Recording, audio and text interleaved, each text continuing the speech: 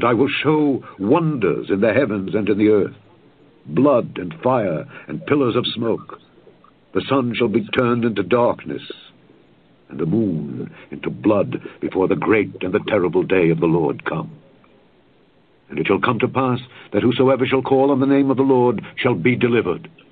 For in Mount Zion and in Jerusalem shall be deliverance, as the Lord hath said, and in the remnant whom the Lord shall call.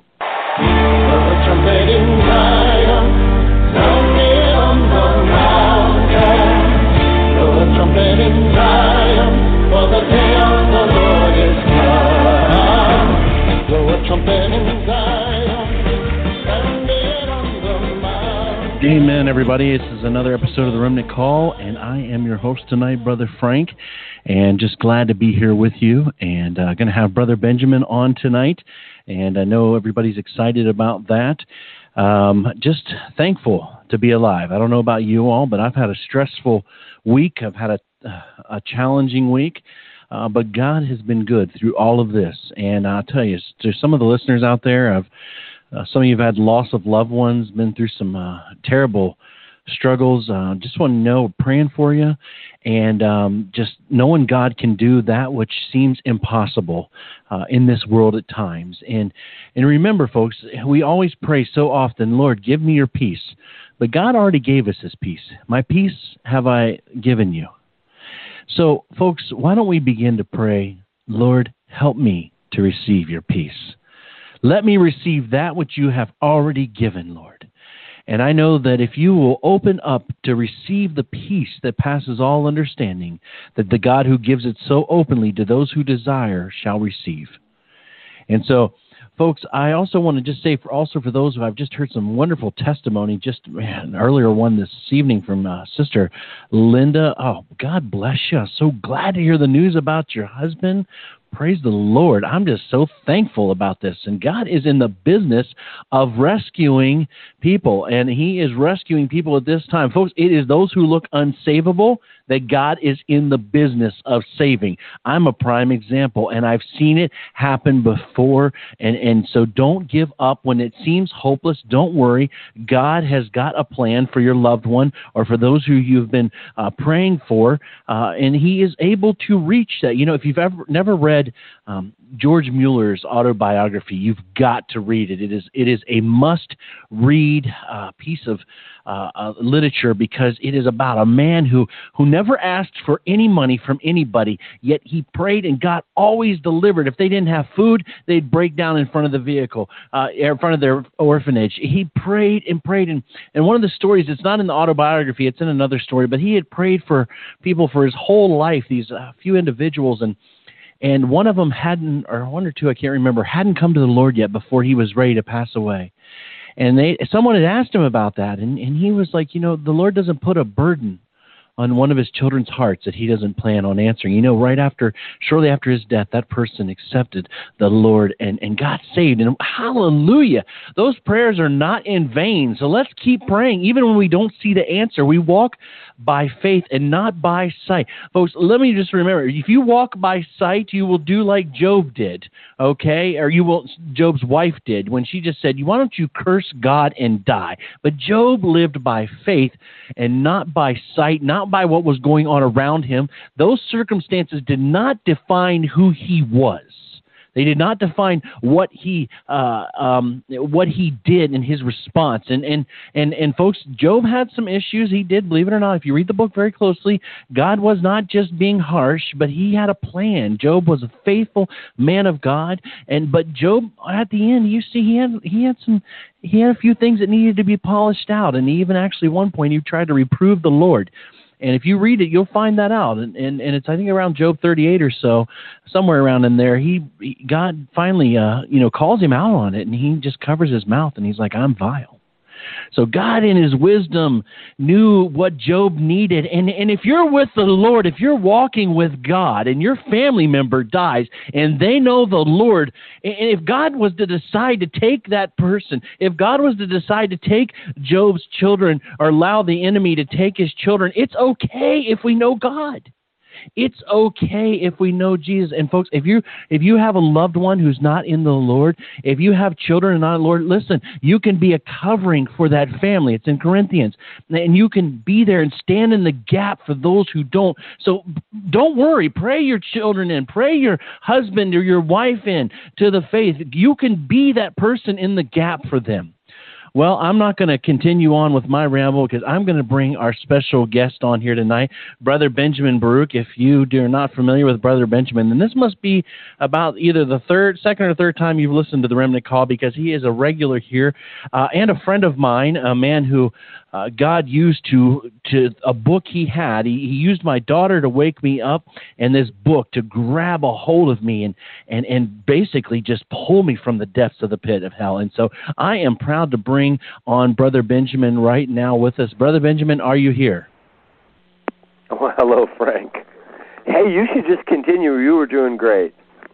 Well, praise God, brother. I'm fired up, Benjamin. It seems like when everything's, you're going rough and someone just sends you an email that just lifts your spirit up and talks about a wonderful testimony of something that just happened. And I'll tell you, Benjamin, seeing people turn around and seeing people come to Jesus, like the man who called in on the one episode and then sent me, David was named, then sent the message. He gave his life and went down in the waters of baptism. I mean, Benjamin, that's what we do this for, is to warn people that they would turn Amen. back to Jesus. And so, brother, I want to just say, God bless you. Thank you for taking time out of your schedule to come on. And I know you got a burden on your heart.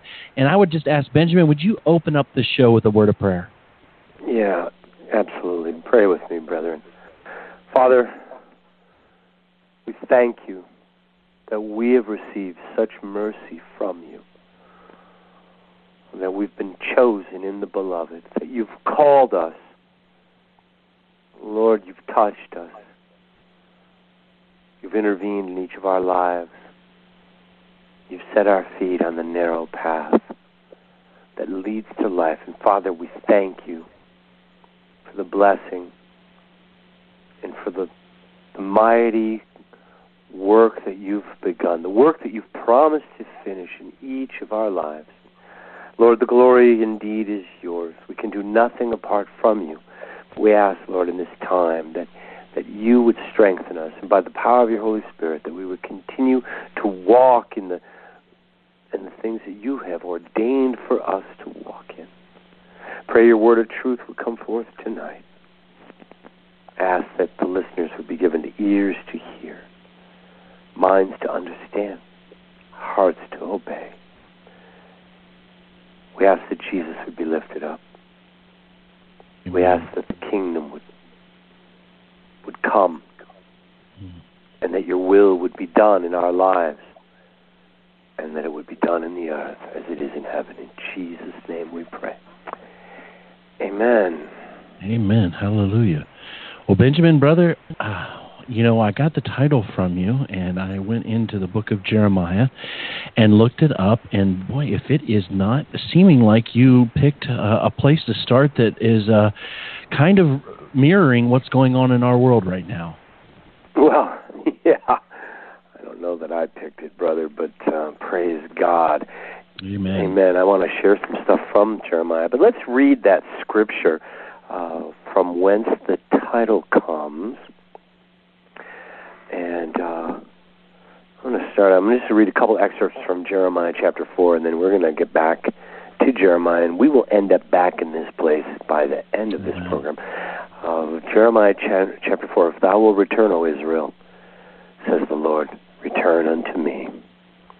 And if you will put away your abominations out of my sight, then you shall not remove. Behold, the lion has come up from his thicket, and the destroyer of the Gentiles is on his way. And, of course, that's the lion emerging from the thicket is the Antichrist, no longer hiding in the grass, having stood up close enough to the prey to be able to devour. And so he no longer hides himself.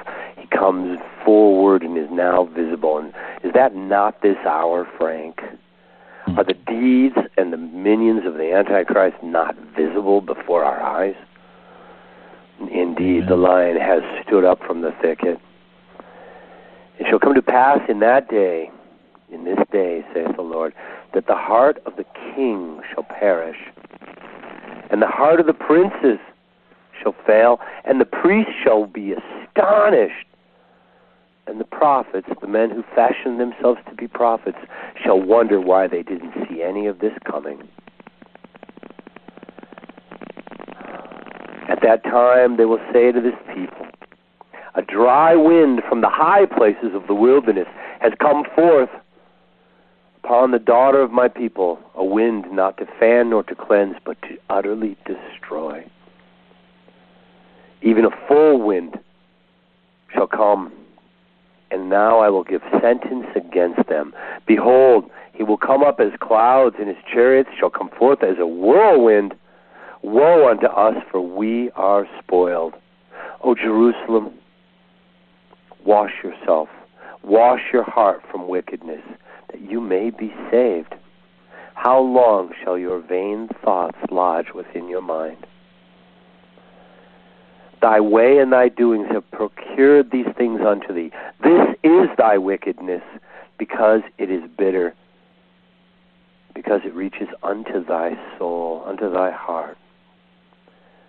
My bowels, I am in pain in my very heart. My heart makes a noise within me. I cannot hold my peace, because I have heard, O my soul, the sound of the shofar, the sound of the trumpet, broadcasting, announcing the alarm of war. Destruction upon destruction has been decreed upon the whole earth. It is utterly spoiled.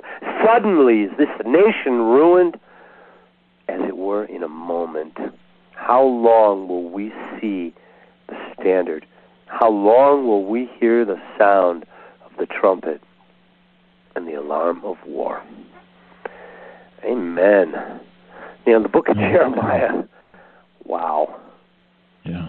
What a message. What a incredible message. The alarm of war. Frank, is that not the time we're in? It is. The alarm of war. I think back, when was the last time that, I should know this, but I don't. When was the last time I was on Remnant Call? The Day of Atonement. Oh, my goodness. Week before, yeah, I think it was. Oh, well, gee, the world hasn't changed. Really?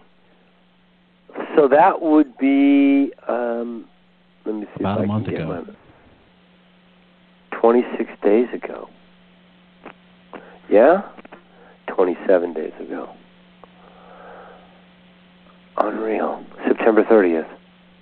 Day of Atonement. So the next day was October 1st. Yeah, you were on the 28th. Mm-hmm. Oh, right before the Day of Atonement. Yes. Mm-hmm. Okay. September 28th. And we did the message on the Day of Atonement. And we talked about the scapegoat. Yes. And how the Lord was our atonement. Amen. And it was God's purpose that we would escape his judgment. That was the reason that he took our place, much as the goat that is slaughtered on the Day of Atonement takes the place of the scapegoat. And the very next day, following the Day of the Atonement, the forces of the Antichrist gathered in a place we call Sin City, Las Vegas, and they attempted to slaughter 500 people.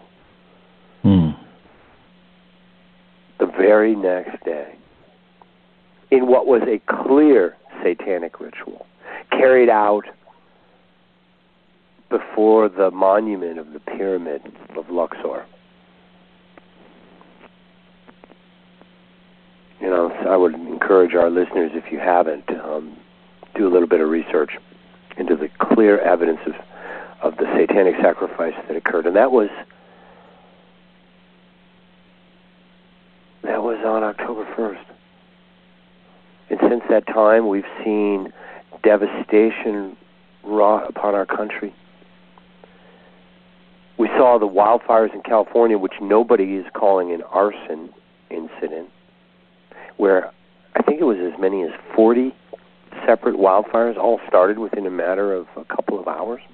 And and the accelerant that was used. I saw one report, Frank, and the headline read, "The first forest fire where the forest didn't burn, only the houses." It's a little bit of a misnomer, but if you look at some of the video, some of the drone footage, you'll see entire neighborhoods decimated. And the houses weren't just burned, they were utterly consumed.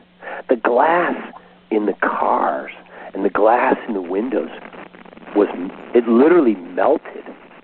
And of course, that requires the heat of a blast furnace.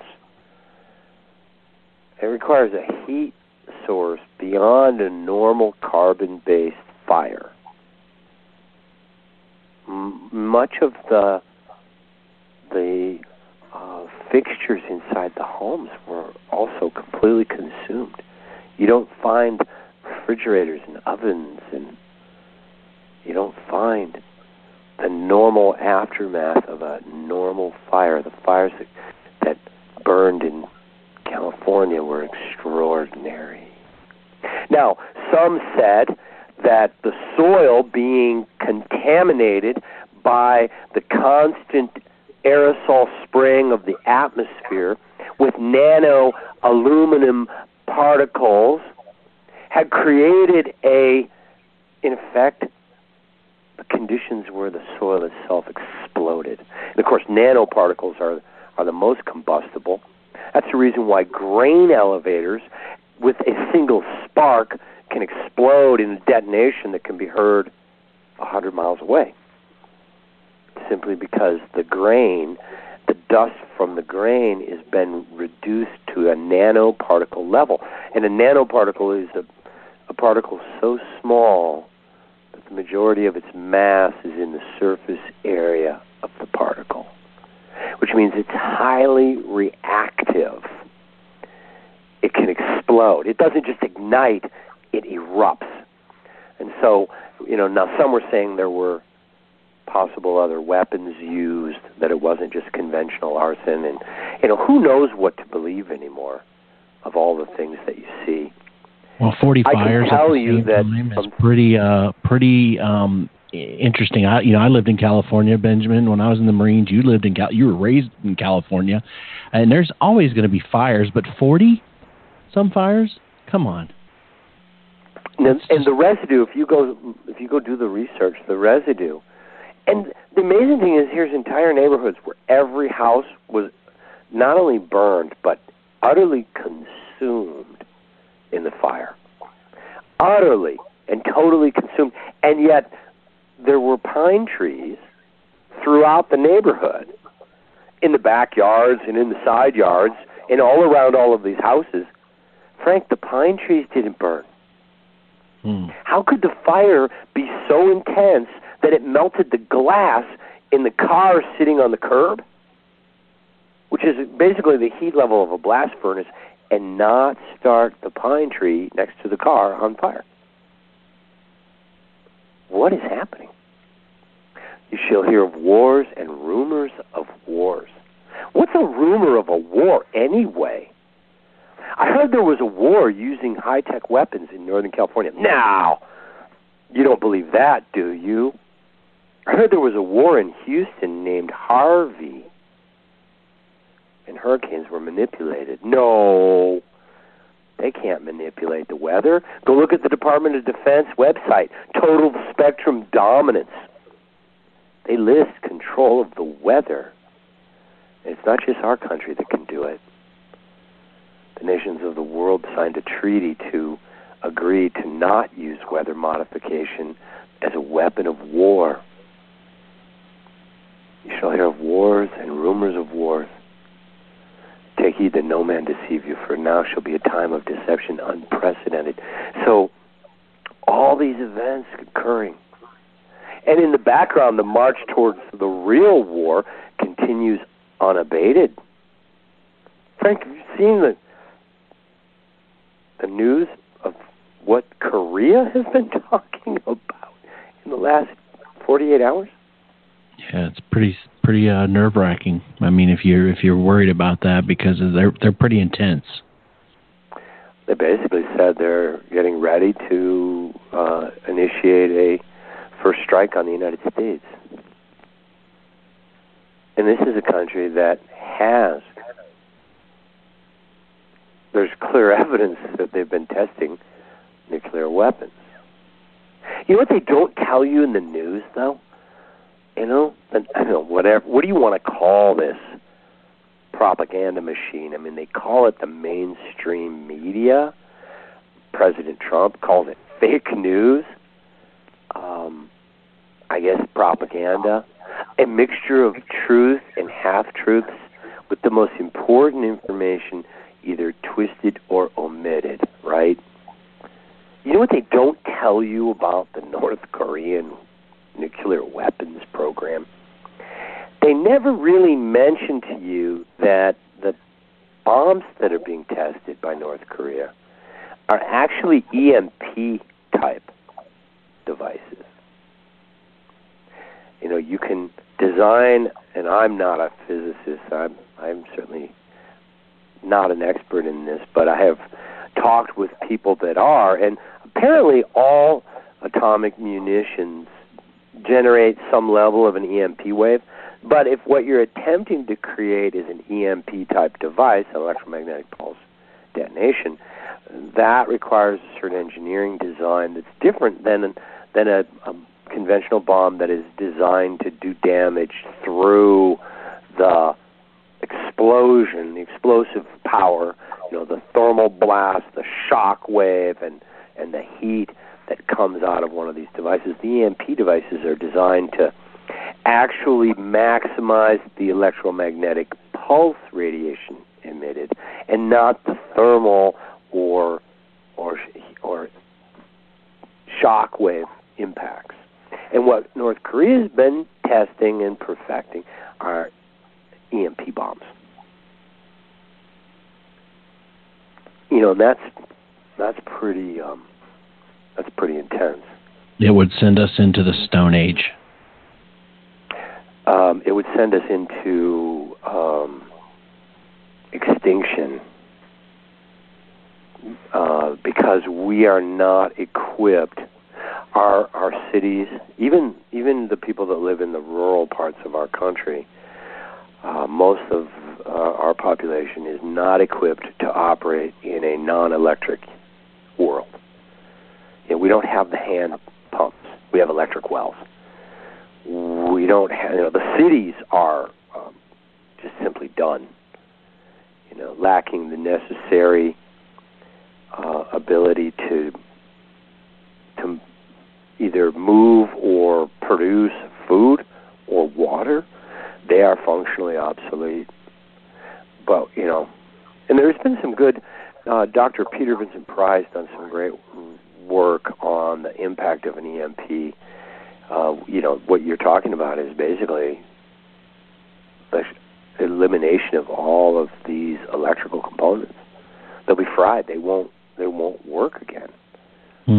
And there's no way to rebuild them in any amount of time. I mean, look at Puerto Rico. I mean, Puerto Rico has experienced a natural disaster with an EMP impact in the sense that the entire electric grid is gone. And, who knows when it'll be rebuilt. And with the grid out, the water pressure's gone. The gas station. No, I have friends who have family down there, and it's so bad in Puerto Rico. It's so bad down there. We don't understand it because we can go out and get our fix and our fast food and our coffee from Starbucks. But in Puerto Rico, it's a different world. Oh, yeah. Just turn off the power in your own house for a weekend and you can experience for yourself all the things you never even thought of that, simply don't work anymore. But so there very well could be an EMP device at some point detonated. The government ran a series of forecasting models to try to estimate the impact of an EMP detonation over the United States, Frank. Yeah. And the results were stunning. Over a 90% population loss within 12 months. Over 90% of the people will be dead. And the reason is simply there's no food or water in the cities. There's no way to maintain hygiene. Within a matter of 3 days, people are starving. They're starting to starve, and they're starting to die from lack of water. All social order disintegrates, and the violence becomes pandemic. And there's no one to bury the bodies that result. And so within a matter of another week or two, you've got disease vectors that are everywhere. The sewage system stops working, and anyone who's downhill in terms of gravity, the toilets in their bathrooms begin to backflow because of the pressure that builds up in the now non-functional sewage system. Because people don't stop using their toilets just because the power's out. And so you have a biological weapon detonating in all of the homes and apartments. And so the houses become uninhabitable. And without the necessary means to pump gasoline, the vehicles electronically don't work. The few that might, because they were old enough, there's not going to be any fuel available. There's no way to get out of the cities. I mean, how do you get out of L.A. if the power's gone? What do? You start hiking, and great. So you hike out the I-15, and what, you end up in Barstow on your way to Death Valley? It's probably 130 degrees in Death Valley today. You can't carry water for that trip. There's no hand pumps out there. We don't have hand pumps anymore in the wells in America. Anyway, yeah, if there was a major EMP device, the population of the United States would be doomed. Unless God miraculously intervened, none of us would survive. And that's just one issue.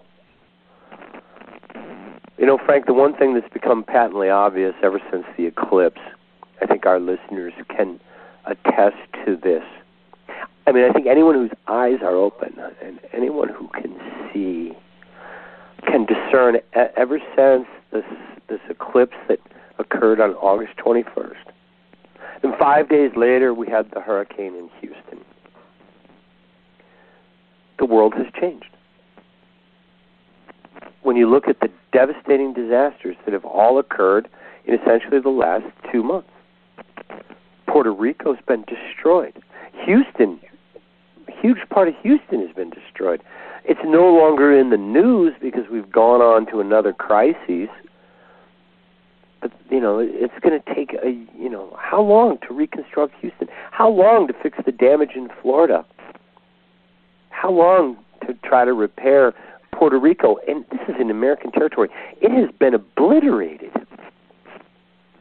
And California and so on.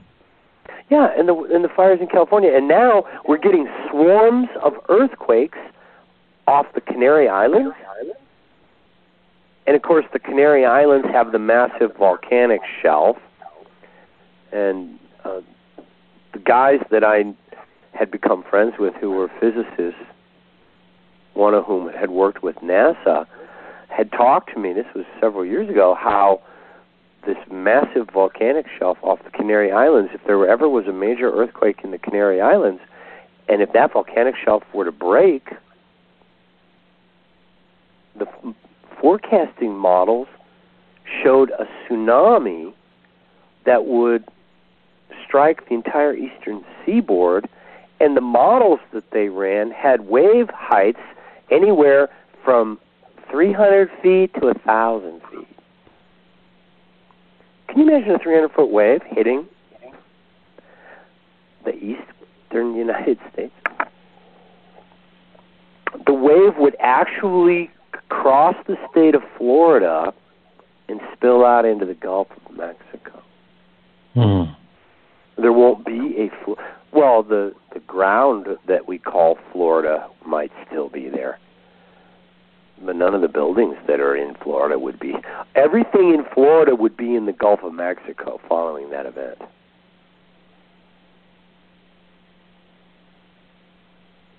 Swarms of earthquakes hitting the rim of fire, and the superquake coming for California.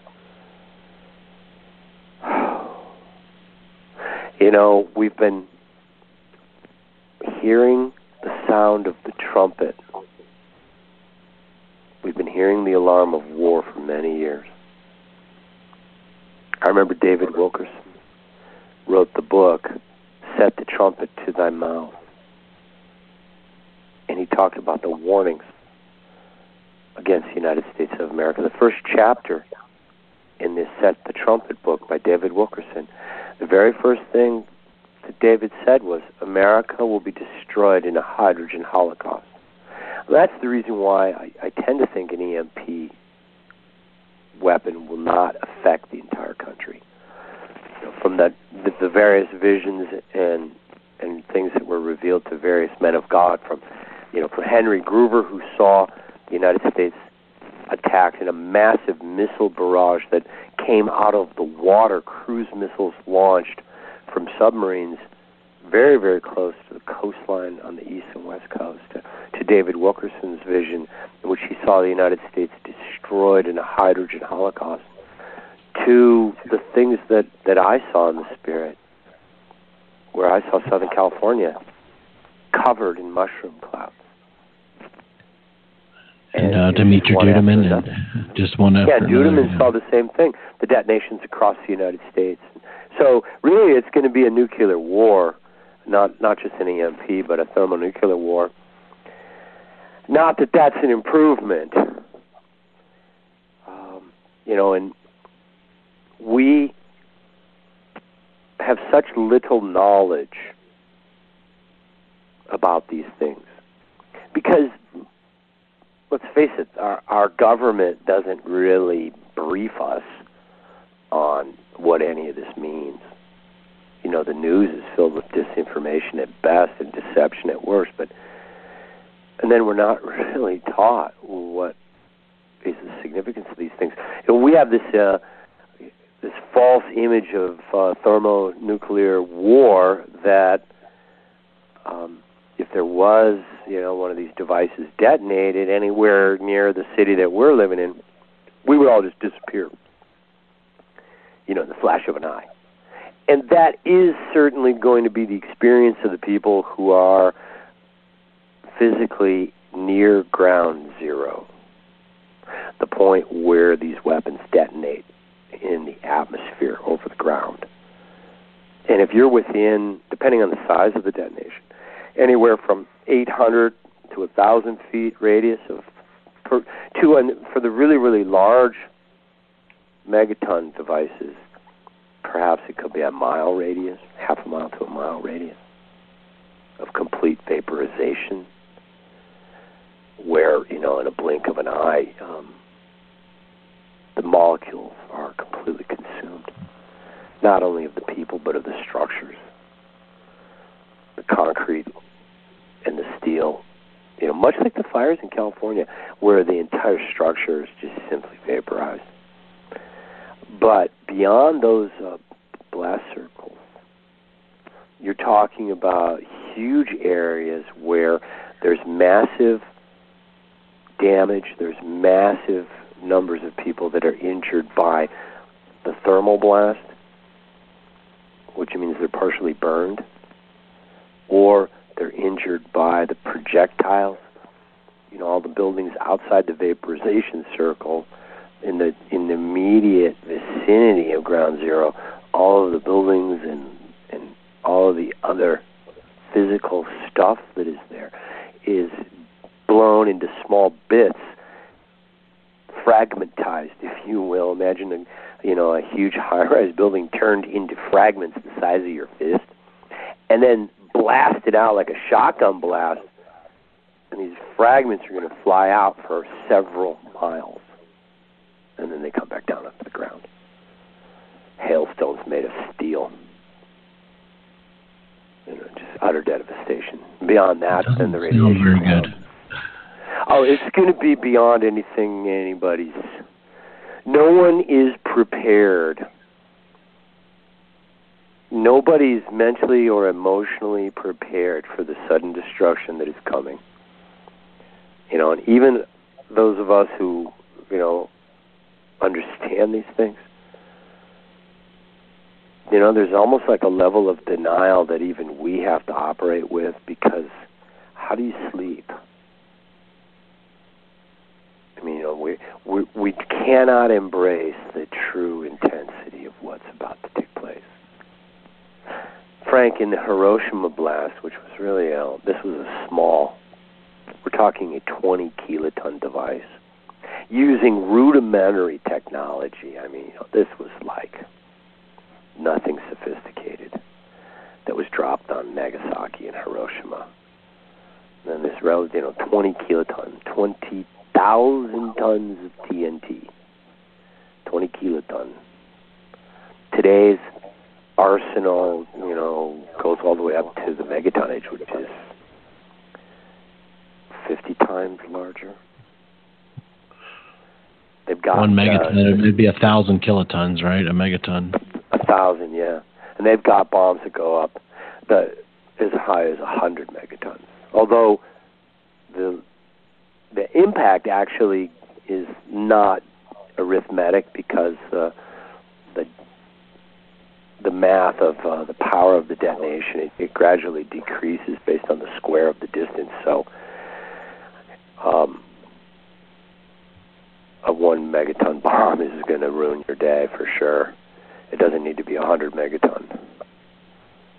In the case of Hiroshima, Frank, the people that, in most, 80% of the fatalities in nuclear war don't die instantly. 80% of the people take 2 weeks to die. From severe burns, from radiation poisoning, from the, infection and the disease that develops from the widespread physical injuries that are sustained. The vast majority of the population survives the blast and suffers extraordinarily for the following 1 to 2 weeks. In the case of Hiroshima, the people, were so savagely burned. They ran to the river and they jumped in the river, hoping to somehow cool the burns, and the water in the river was near a boiling point from the blast. I mean, this stuff is unthinkable. It's unthinkable. I have a neighbor that was a small child in Germany in the 1940s.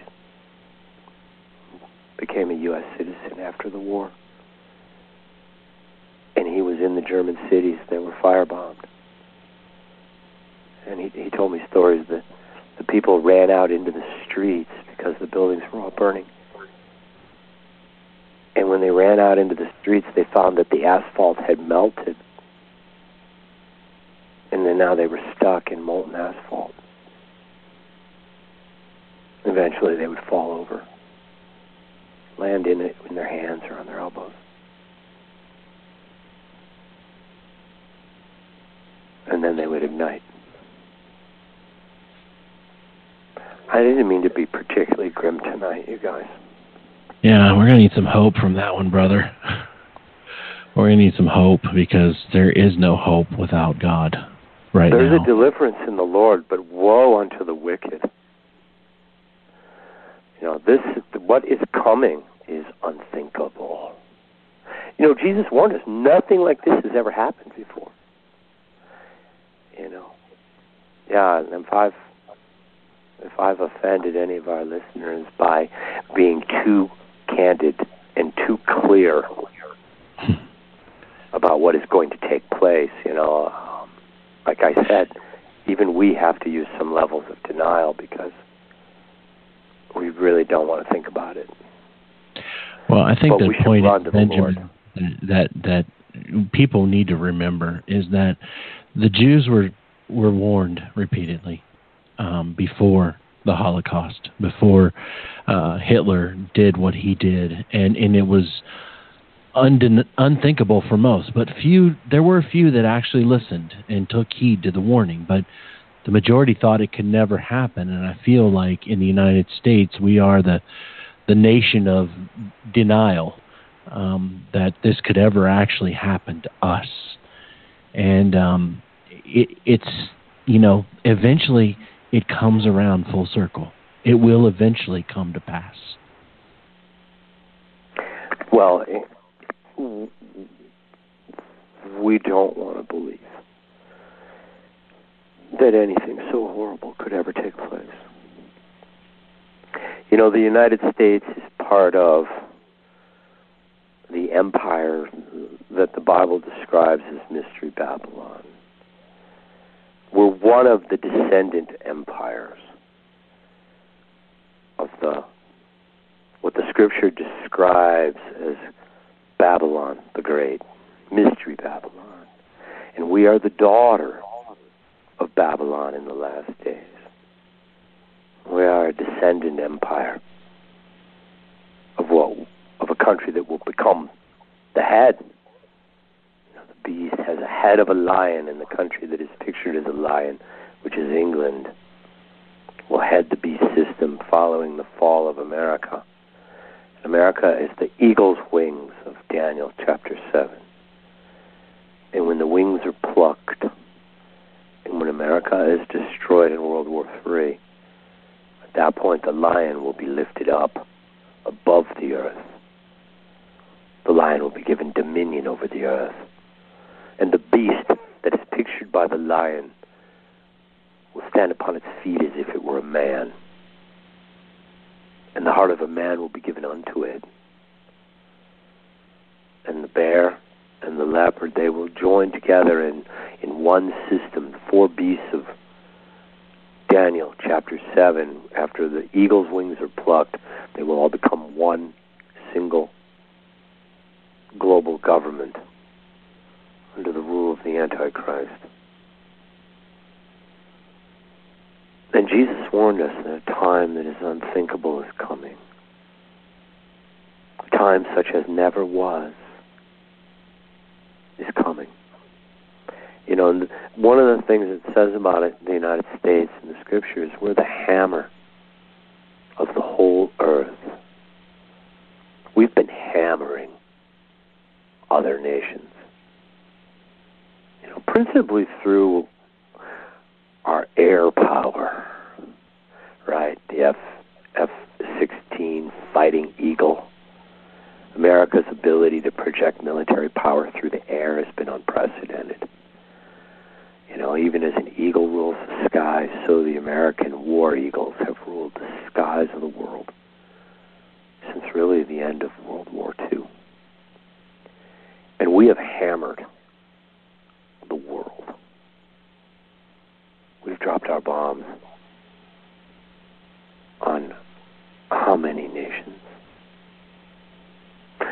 In Afghanistan, which we've been, nobody seems to care. We've been fighting a war in Afghanistan for 16 years.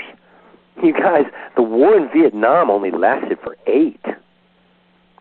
First American troops were deployed in mass in 1965. The war was over by 73. We basically gave up and surrendered Vietnam to the communists, essentially. But in Afghanistan, we've been fighting for twice as long. There was a wedding party in the early part of the war, the first half of the war. There was a wedding party with about 300 people that we mistook as a Taliban gathering. So we dropped our hammer on that wedding, and we killed almost 300 people with our hammers. We did issue an apology. That's nice, right? Feel better already?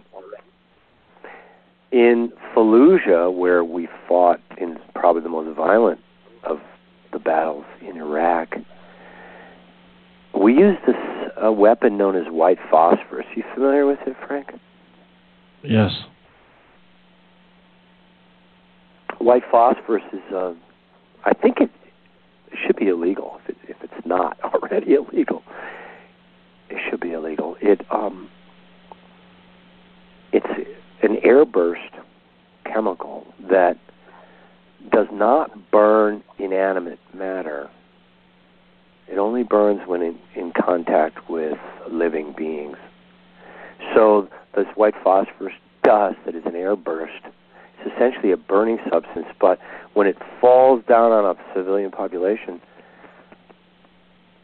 it'll hit children laying in their beds. It doesn't burn the bed. It doesn't burn the covers. It doesn't even burn the pajamas. It just burns the children. And they burn all the way down to the bone. And what you're left with is these blackened corpses of what were children. Something severe is coming. And to know the truth, it's really, really hard. It's a heavy burden to understand what these things really mean. As we see this war now on the horizon, if we have any wisdom, if we have any sense of sanity, if we have any care and compassion for our children and our grandchildren, then let me admonish you, begin fasting and praying. If you have not already begun, use this last time, these final days of peace, to begin fasting and praying for God's mercy, that you and those that are yours might be hidden under the shadow of his hand when the lion fully emerges from the thicket and when the destroyer of the Gentiles begins to march through the nations.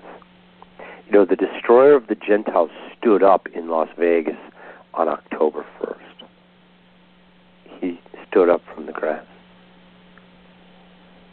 I know 3 different people that either were at the concert or my best friend's wife's family members were at the concert. Another friend of mine, people they know, were at the Vegas concert.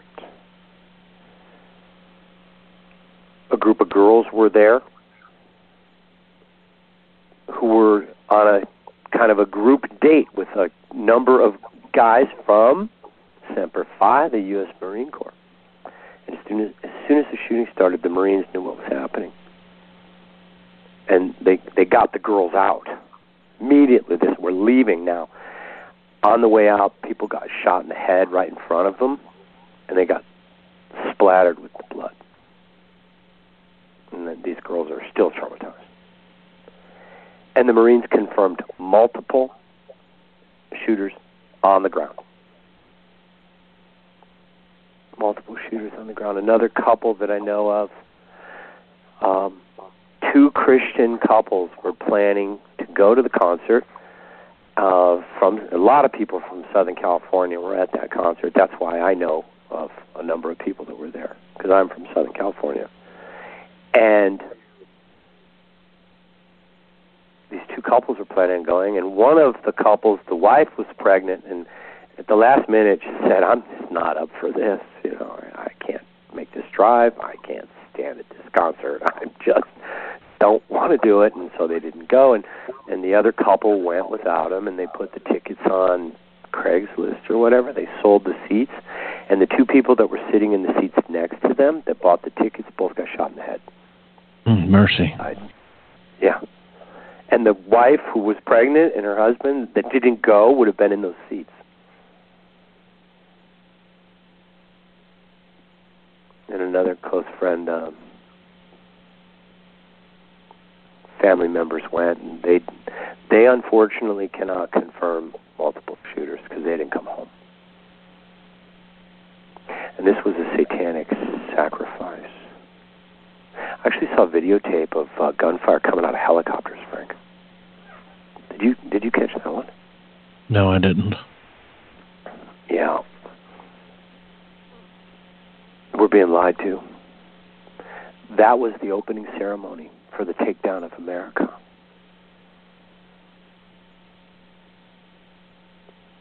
And, before you could even recover from it, California was burning. You know what's amazing about the fires in California? The area that got hit, Frank, primarily conservative. This was the area of Northern California that was, heavy. This is rural California, high percentage conservative, high percentage Christian. And this is the part of the state that is talking about seceding from the state of California and becoming a separate state called Jefferson. That's what was burned.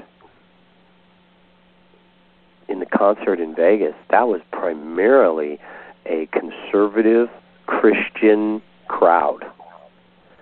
Country music fans are not the inner city rapper kids.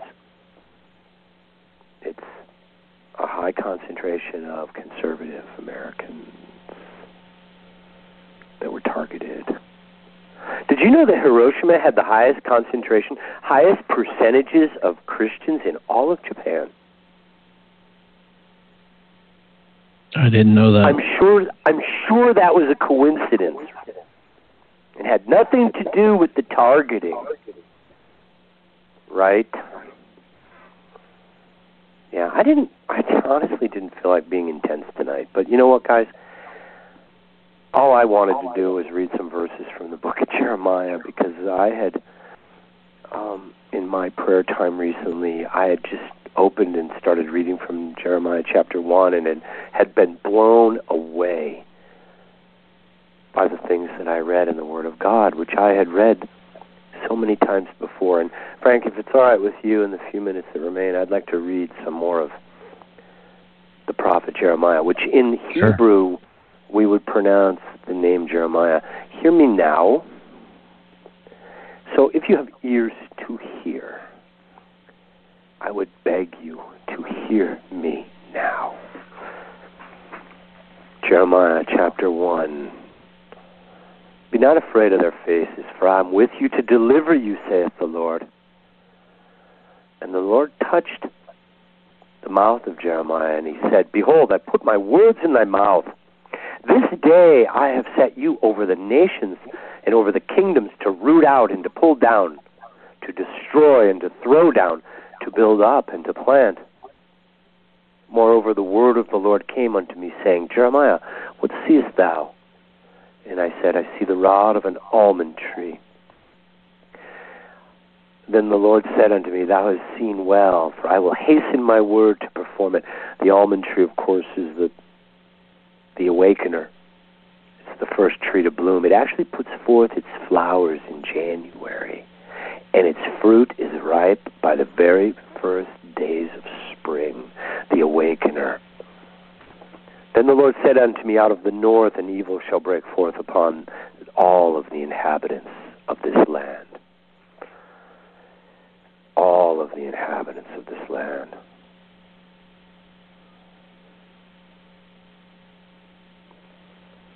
The pastors have transgressed against me. And the prophets, they prophesy by Baal, and they walk after things that do not profit. Therefore I will plead with you, saith the Lord, and with your children's children will I plead. Jeremiah 2, verse 9. You know, the length of a generation is 70 years. We know that from Psalm 90. And in the space of 70 years, God can plead with the adult population, the adult generation at the beginning of that time, and then he's got time to plead with their children, and then he can plead with their grandchildren, who are also of the age of accountability. And so for 3 generations, the Lord has been pleading with this nation. 3 generations have transpired, and God's been pleading with our children and with our children's children. Be astonished, O heavens, at this, and be horribly afraid. We got a little taste of that tonight. Be very desolate, saith the Lord. Thy own wickedness shall correct thee. Your backsliding will rebuke you. Know therefore and see that it is a very evil thing and bitter to have forsaken the Lord thy God. and know that my fear is not in thee, saith the Lord. That's what we need to be praying for, people, that the Lord would teach us his fear, that we could yet return unto him. Jeremiah 3:12. Go and proclaim these words. Return, O backslidden Israel, saith the Lord, and I will not cause my fierce anger to fall upon you. For I am merciful, saith the Lord, and I will not stay angry forever. Only acknowledge thy iniquity, and that thou hast transgressed against the Lord thy God, and hast scattered thy ways to the stranger under every green tree, and that you have not obeyed my voice. Turn, O backslidden children, saith the Lord, for I am married unto you, and I will take you, one from a city, and two out of a family, and I will bring you again to Zion. Hallelujah. And I will give you pastures according to my heart, which shall feed you with knowledge and understanding. And it will come to pass, when you are multiplied and increased in the land in those days, they shall no more say, the ark of the covenant of the Lord. Neither shall it even come to mind. Neither shall they remember it. Neither shall they visit it. Neither shall that be done anymore. And of course, it's because the deliverance in the ministry of the Lord in these last days will be so much greater that Israel will no longer look back to the ark, which of course was the whole focus of the original covenant. Jeremiah 4, if thou wilt return, O Israel, says the Lord, then return unto me. And if you will put away your abominations out of my sight, then you will not be removed, and you will not be consumed. The lion has come up from his thicket, and the destroyer of the Gentiles is surely on his way. He's gone forth from his place to make your land desolate, until your cities lie in ruins, without an inhabitant. And for this gird yourselves with sackcloth. Lament and howl, for the fierce anger of the Lord is coming upon us, and it will not turn back. And it will come to pass in that day, says the Lord, that the heart of the king of Babylon will perish, and the heart of the princes and the heart of the priests shall be astonished, and the prophets shall wonder. My bowels, I am pained at my very heart. My heart makes a noise within me. I cannot hold my peace, because I have heard the sound of the trumpet and the alarm of war. Destruction upon destruction is decreed against the entire land. Suddenly, my tents, suddenly my home is ruined. How long will we hear the sound of the trumpet? But my people are foolish. They do not know me. They are stupid children. They have no understanding. They are wise to do evil, but to do good they have no knowledge. And I beheld the earth, and behold, it had become without form and void again. And the heavens, they had no light in them.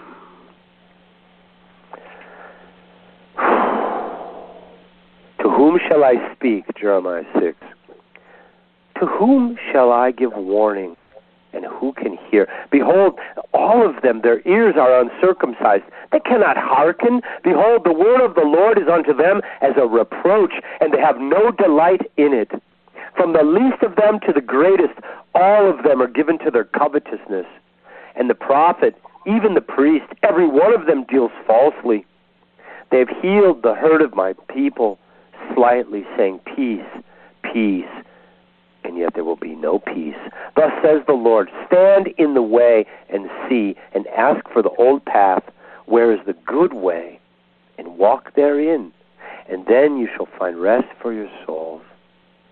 But these people said, we will not walk therein. Reprobate silver shall men call them, because the Lord has rejected them. Behold, my anger and my fury will be poured out upon this nation, upon man and upon beast, upon the trees of the field and the fruit of the ground, and it shall all burn and shall not be quenched.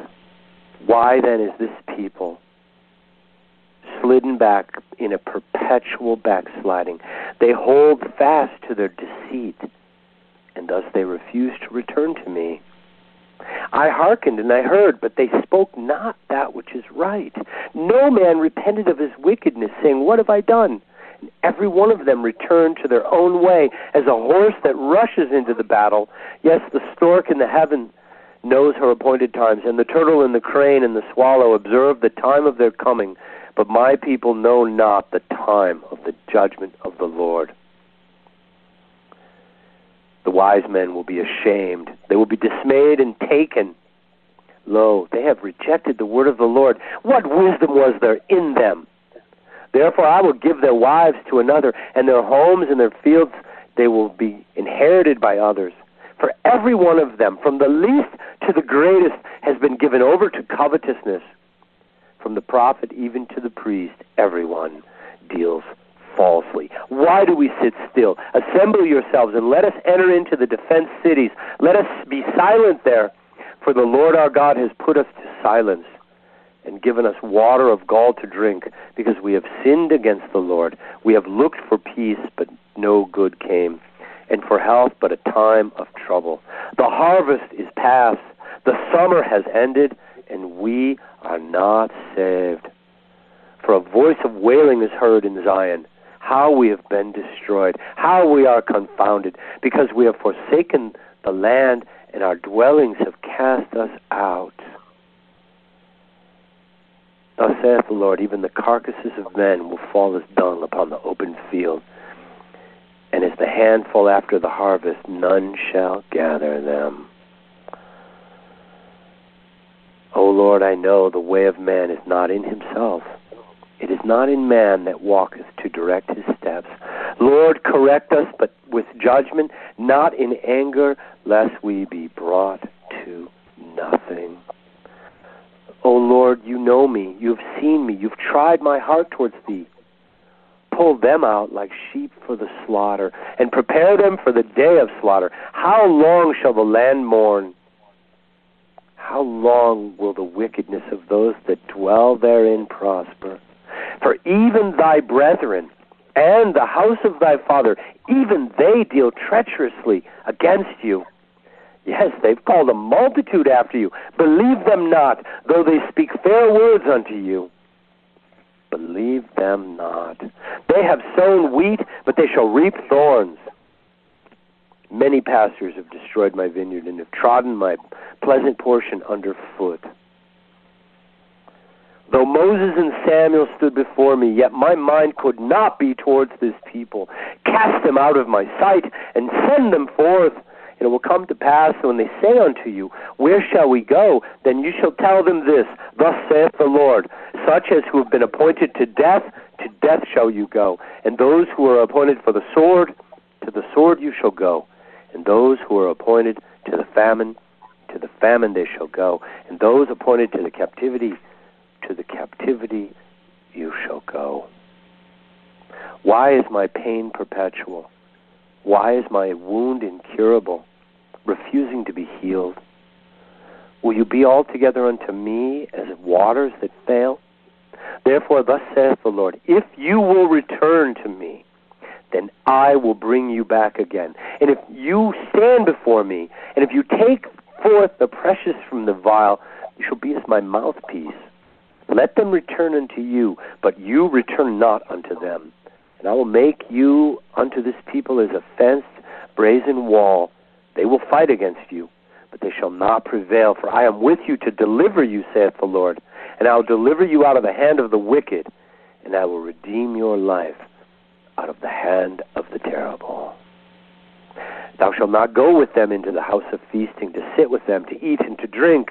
For I will cause to cease out of this land in your eyes and in your days the voice of myrrh and the voice of gladness and the voice of the bridegroom and the voice of the bride. Therefore, behold, the days come, says the Lord, that it will no more be said, the Lord liveth, who brought the children of Israel out of Egypt. But the Lord liveth, who brought up the children of Israel from the land of the north, and from all the nations where he had scattered them. And I'll bring them again into their own land. Behold, I will send forth fishers, and they shall fish for them. After which I will send many, many hunters, and they shall hunt for them, on every mountain, and on every hill, and out of the holes of the rocks. my strength and my fortress, and my refuge in the day of affliction. The Gentiles shall come unto thee from the ends of the earth, saying, surely our fathers inherited lies and vanity, and things wherein there is no profit. Thus saith the Lord, cursed be the man that trusts in man, and makes the arm of flesh his strength, whose heart departs from the Lord. And blessed is the man that trusteth in the Lord, and whose hope is in the Lord. For he shall be as a tree planted by the waters, and that spreadeth out her roots by the river, and shall not see when the heat comes. And her leaf shall be green, and shall not be careful, shall not be anxious in the year of the drought, neither shall cease from yielding fruit. For the heart is deceitful above all things, and desperately wicked. Who can know it? I, the Lord, search the heart. I try the reins, every man according to his own ways, and according to the fruit of his doings. Heal me, O Lord, and I shall be healed. Save me, and I shall be saved, for thou art my praise. O Lord, the hope of Israel, all that forsake thee shall be ashamed. They that depart from thee, they shall be destroyed, because they have forsaken the Lord, the fountain of living water. But be not a terror unto me, for thou art my hope in the day of evil. O house of Israel, can I not do with you as a potter? Can I not do with you as a potter with the clay that is in the potter's hand? So you are in my hand, O house of Israel. Return now, every one of you, from your evil way, and make your ways right, and amend your doings. Give heed to me, O Lord. Have mercy upon me, O my God. Save us and show us your great salvation.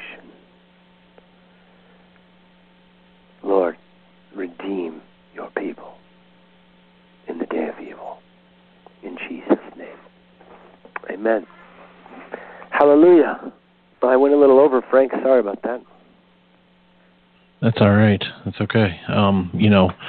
Folks, the prophet Jeremiah had no popularity, period. We have no record of any known converts from the prophet Jeremiah during his day. So by today's standard, he was a complete failure by the way churches deem success in ministry.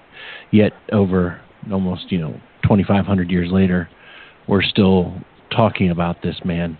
And of course, obviously, he was a true man of God. But sometimes the cold, hard facts hurt. And they're not pleasant, and they don't always feel good.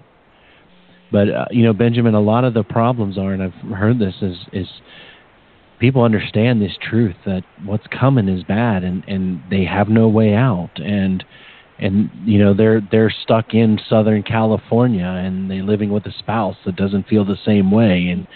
And Benjamin, they don't know what to do, and they feel trapped because they want to leave. And I just wonder if you could take a few minutes, because Benjamin, as you were reading all these things, and I'm thinking about, I know this stuff is coming to happen, and it's like, what do I grab for? And I remember that verse in Isaiah 43, and it says, when thou passest through the waters, I will be with thee, and through the rivers, they shall not overflow thee. When thou walkest through the fire, thou shalt not be burned, neither shall the flame kindle upon thee. And I look at all these things going on, and I know God has a deliverance for his people in the midst of the fire, in the midst of the blast furnace. Amen. And I wonder if you could talk to the people, those that are, Benjamin, they hear what you're saying, but they're they don't know what to do. Well, there's only one thing to do, which is to diligently seek the Lord, turn off the entertainment of Babylon, cleanse the house, go through and pray over and cleanse the house, sanctify a fast, gather with if you've got a few close friends, you don't need many, 2, 3, 4 people is plenty, gather together in solemn assembly, take a weekend of fasting and prayer with a couple of devout people that want to seek the Lord as you do, and get together and confess your sins one to another. Pray over the generational sins. Pray and repent of the sins of this nation. and ask God for mercy and for deliverance. The day of the Lord is coming upon the entire earth, all right? And the Scripture is very clear, the one that runs into the field, the sword will be waiting for them. There's no way to geographically flee from the day of the Lord. If we had a spaceship and we could go fly up to Saturn, right, and watch the whole thing on TV from, a distant galaxy or something, maybe you could escape it geographically, but there's no place on the surface of the planet that won't be experiencing the day of the Lord. But understand this is not going to be outside of God's control. The Lord is very clear when he said, I will protect that which is mine. If the Lord gives the commandment to deliver you, you will be delivered. And nothing will touch you. Like the 3 Hebrew boys in the furnace of Babylon, they didn't even have the smell of smoke on their bodies. And the fire was so intense that the men that threw them in the furnace were consumed by the fire. And yet they walked out of it like nothing had happened to them. Daniel in the lion's den, not a hair on his head was touched. And so the deliverance is of the Lord. Salvation is of the Lord. So if you're the single mom or you're in a circumstance where you can't possibly cope with this, and for whatever reason you can't leave the major cities of America, David Wilkerson was in New York until the day of his death. People pleaded with him, you got to get out of New York. New York's going to burn one day. And David's like, no, the Lord told me to stay here. Well, David went on to the kingdom before his warnings occurred, before his word was fulfilled in the earth. But in any event, there's no reason to fear about where we are physically. Because if the Lord gives the commandment to deliver you, you're going to be delivered just fine right where you are. And if God doesn't give the commandment to deliver you, it doesn't matter where you went. You're not getting far. You're not getting far. The very first thing God's going to do in the day of judgment is he's going to deliver his little remnant. The wicked can wait. They're not going anywhere. They don't have anywhere to hide. The only place to hide is in Jesus. In the secret hiding place of the Lord, which is the place of sanctification. It's the place of holiness. So, if my words alarm you and strike sheer terror into you, well, in one sense, I would say good. You won't be surprised then with what's coming. At the same time, though, don't fear what man can do unto you. You guys, we got to really, rely on and take heed to what God said. God didn't lie to us. You know that. I know that. But yet, sometimes we still struggle with actually believing and relying on what the Lord said, This is what God says. Thus says the high and lofty one who inhabits eternity, whose very name is holy. This is from Isaiah 57.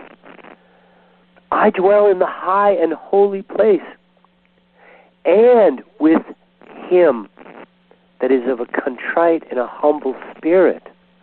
The God of eternity, whose very name is holy. He says, thus says the high and lofty one. The Lord is lifted up above his creation. We can't even approach unto him. And he inhabits eternity. He's not just in this moment.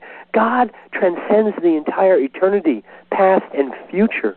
He inhabits all of it in his infinite power. And his very name is holy. And he says, I dwell in the high and holy place. But I also dwell with those that are of a contrite and a humble and a broken spirit, to revive the spirit of the humble ones, and to revive the heart of the contrite ones. When your heart is broken, and when you finally humble yourself, and that's what fasting is so good for, is it really does humble us out.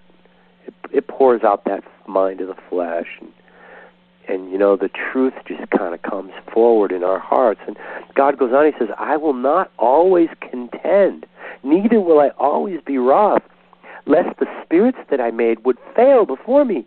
the souls which I have made. If God continued to contend with all of us, we would just be destroyed. He would ruin us. And he doesn't want to ruin us. He wants us to repent. He's putting the pressure on because he's trying to turn us around. The Lord would prefer that we be part of his remnant. But we have to touch not the unclean thing. We've got to return to the Lord. He says in Isaiah 57, I created the fruit of the lips. Peace to him that is far off. And to him that is near, says the Lord, I will heal him. In the same time, all of these judgments, all of what God is doing is designed to cleanse the church. It's designed to turn a compromised people back to the way of holiness. Many, many people seek to enter the kingdom through the wide road of whatever seems right in their own eyes. I'm a Christian and I do whatever I want. That's the wide road. And in the natural mind, it seems right. And guess what? There are entire mega churches filled with tens of thousands of people that are following right along with you. So, if the numbers meant anything, you'd be in good company. But they don't. The Lord said many would seek to enter that way. And not only are they headed to ruin, they're not even entering the kingdom. They're actually, if you think what's coming is bad, it doesn't hold a candle to eternity in hell. And so the Lord says, seek, strive, and ask for the narrow way. For straight is the way, and narrow is the path that leads to life.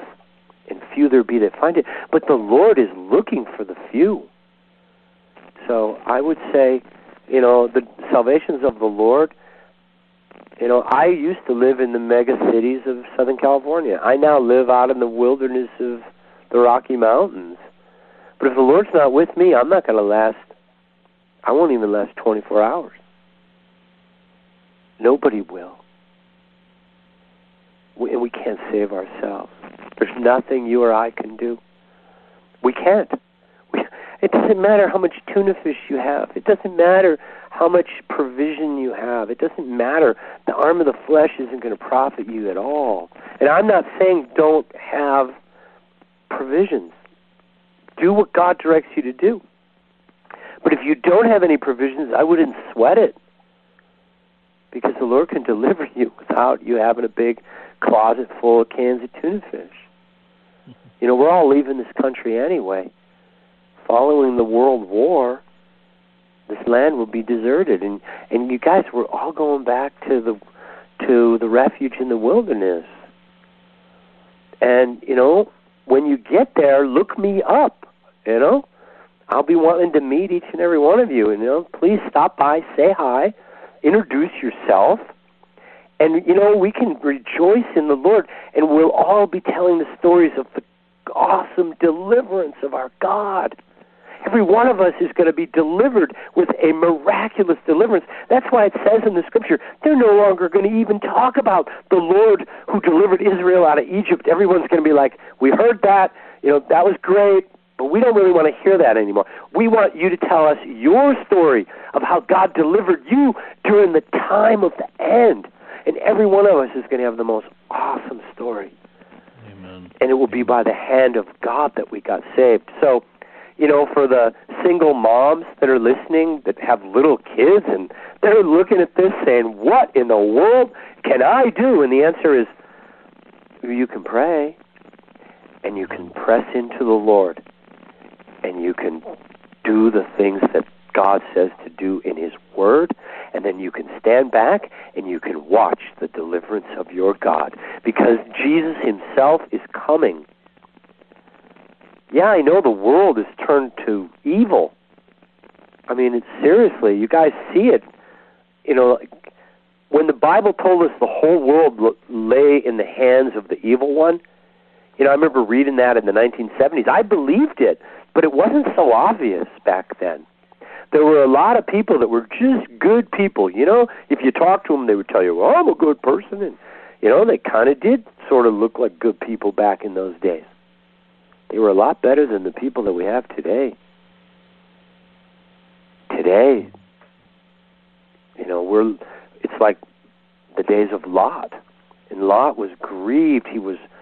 Lot was just constantly grieving over the wickedness that was unfolding right before his eyes in Sodom and Gomorrah. Like the days of Noah, where the whole earth had turned reprobate. Violence everywhere. So it is in our days as well. But, folks, what's coming is going to be beyond the veil in terms of severity. But the deliverance of the Lord is also without precedent. Jesus is coming in his people, in the remnant, in an anointing without measure. And God's going to show himself. He's going to reveal himself as the mighty deliverer. The Lion of Judah comes. The very first thing the Lord does is he comes to save his beloved. He comes to save his children. Only after he's delivered his remnant will the Lord then turn his focus on the judgment of the wicked. And honestly, we're not going to even want to see it. And it's going to be too much to even behold. And, for that reason, God's going to gather his remnant in little safe places. And he says, enter your prayer closet now, close the door behind you, and let the indignation pass over you. And folks, this thing really is about to begin. I think we can all see that. Frank, isn't that becoming kind of obvious at this point? Yeah, it is coming obvious. And folks, as Benjamin was talking about, listen, this is one of the best parts about God. You don't need to be a scholar. You don't have to have 10 years of Greek and Hebrew and all that stuff. It's so simple. In Amos, he says, for thus saith the Lord unto the house of Israel, seek ye me, and ye shall live. It's that simple. In Jeremiah, when you shall seek me and search me with all your heart. It's basically so simple as just seek the Lord with all your heart. I know you don't have everything understood yet. You don't have it all figured out. That's okay, because God chose the ignorant, the unlearned men. They were so offended at the fishermen, the apostles, the early disciples back then, that the Pharisees couldn't understand these unlearned. They were saying, these are idiots. And that's the one who God chose. And I'm like, praise the Lord, there's hope for me. God uses idiots. I am so thankful for that.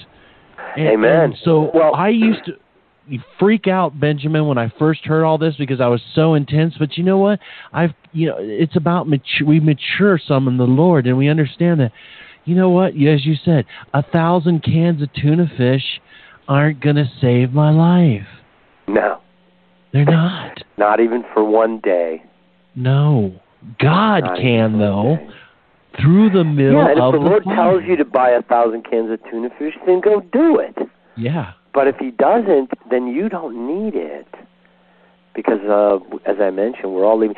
Frank, the one thing that, maybe it's obvious, but it's not always apparent to everyone, the only issue are the matters of the heart. And the problem we get into is the fact that the heart is deceitfully wicked. My heart, your heart, all of our hearts are deceitful. We deny things. We bury them. We have what I call sort of like a denial veil. And we stuff stuff. We stuff the things we don't want to face. And we can be so practiced at the deceit of ourselves that we can put the spin game on, and suddenly, brother, the whole reason I'm in the ministry is I want to serve the Lord. Really? Why is he on the marquee of your church? Your name is in bigger fonts than Jesus. But yet that pastor's convinced everything he's doing is for the Lord. But really, the pride is, the demon of pride is so huge that it can't hardly get through the front door of the church. And yet we're in denial of our real agendas. That's the reason for the trauma. A lot of us have, as we've gone through the hard places of our lives, some of us have experienced some pretty hard things. Everybody's experienced some of the pain and suffering of the fall of man. And sometimes it's easier to stay angry than to forgive. And then we know we're not supposed to be bitter and angry, so it's easier to just pretend to forgive people and just stuff it. And so we've got all this stuff that's inside of us. And yet we walk around in an intellectual version. We have an intellectual faith. And we do believe. We're trying to walk in. We're trying to abide in the Word. But there's stuff in us under the denial veil that's getting in the way. Whether it's roots of bitterness, issues of unforgiveness, just stuff that has not been redeemed. And it keeps us stuck in the outer court, outside the place of protection, the place of sanctification. And in our natural mind, because our hearts are deceitfully wicked, we can't unpack this thing ourselves. We can't figure out our own deceptions because we've deceived ourselves with them. And then we deny that we did it, okay? Trust me, you ask any Christian, they'll tell you they're not deceiving themselves. They're in total denial of the deception that's occurred. The Lord has left most churches, and those churches have denied that fact. They don't know it. They can't see it. They're unaware of it, and thus they deny it. Look, just because you can't see something and you're unaware of something, that doesn't make it real or unreal. It just means you don't see. Yeah. So what is the remedy? The prayer and fasting. Amen. I was watching a series of videos online. I don't know if you guys have seen The Truth About Cancer or The Truth About Pet Cancer, which also was kind of interesting. And in maybe it was the pet cancer one, part 3, they talked about the ketosis diet. And I'm not advertising the ketosis diet, but they talked about what happens when you either restrict carbohydrates by changing your diet, and I'm not sure I agree with that diet idea, but the same thing happens when you do long-term fasting of more than 3 days using just water, and you eliminate all the carbs and all the proteins, and you go on a full-blown fast. I like the distilled water version the best, with the cut-up vegetables, the celery, carrots, and beets in the distilled water because you get the electrolytes. But in that place, they were saying medically, scientifically, they've been able to establish you will reduce the risk of cancer by 99% by long-term fasting. You reduce the risk of major heart disease by 99%. By long-term fasting. You will also eliminate the deceitfulness of your heart by 99% by long-term fasting. Amen. Because Benjamin, we got 60 seconds. I don't know why that is. So, brother, thank you for that. Benjamin, we're coming to the end right now. Folks, that is true on the fasting and prayer. It's like you could just bypass all the ridiculousness, get in alone with the Lord, begin to fast and pray, and God will make the changes, and you will walk with confidence in the last days. And the only fear you will have is the fear of the Lord, which is the beginning of wisdom, and it is deliverance when you fear the Lord only. And so, folks, this is Brother Frank and Brother Benjamin on the Remnant Call tonight saying, folks, have hope. God is coming back for his people soon. Dark days are ahead, but the light of Jesus Christ will light our paths through the darkest of hours in this earth's history. And we ask this all in the name of Jesus Yeshua to bless each one of you, folks. Good night and shalom.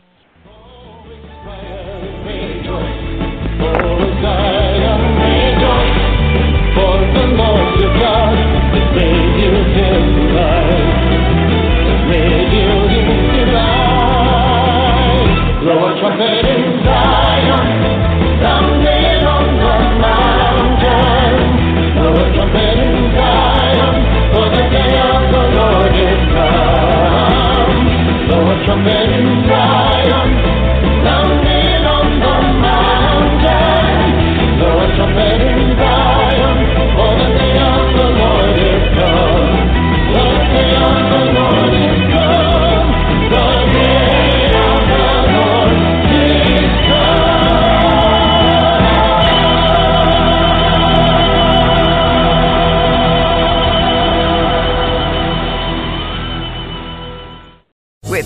Land Slots, you can get lucky just about anywhere.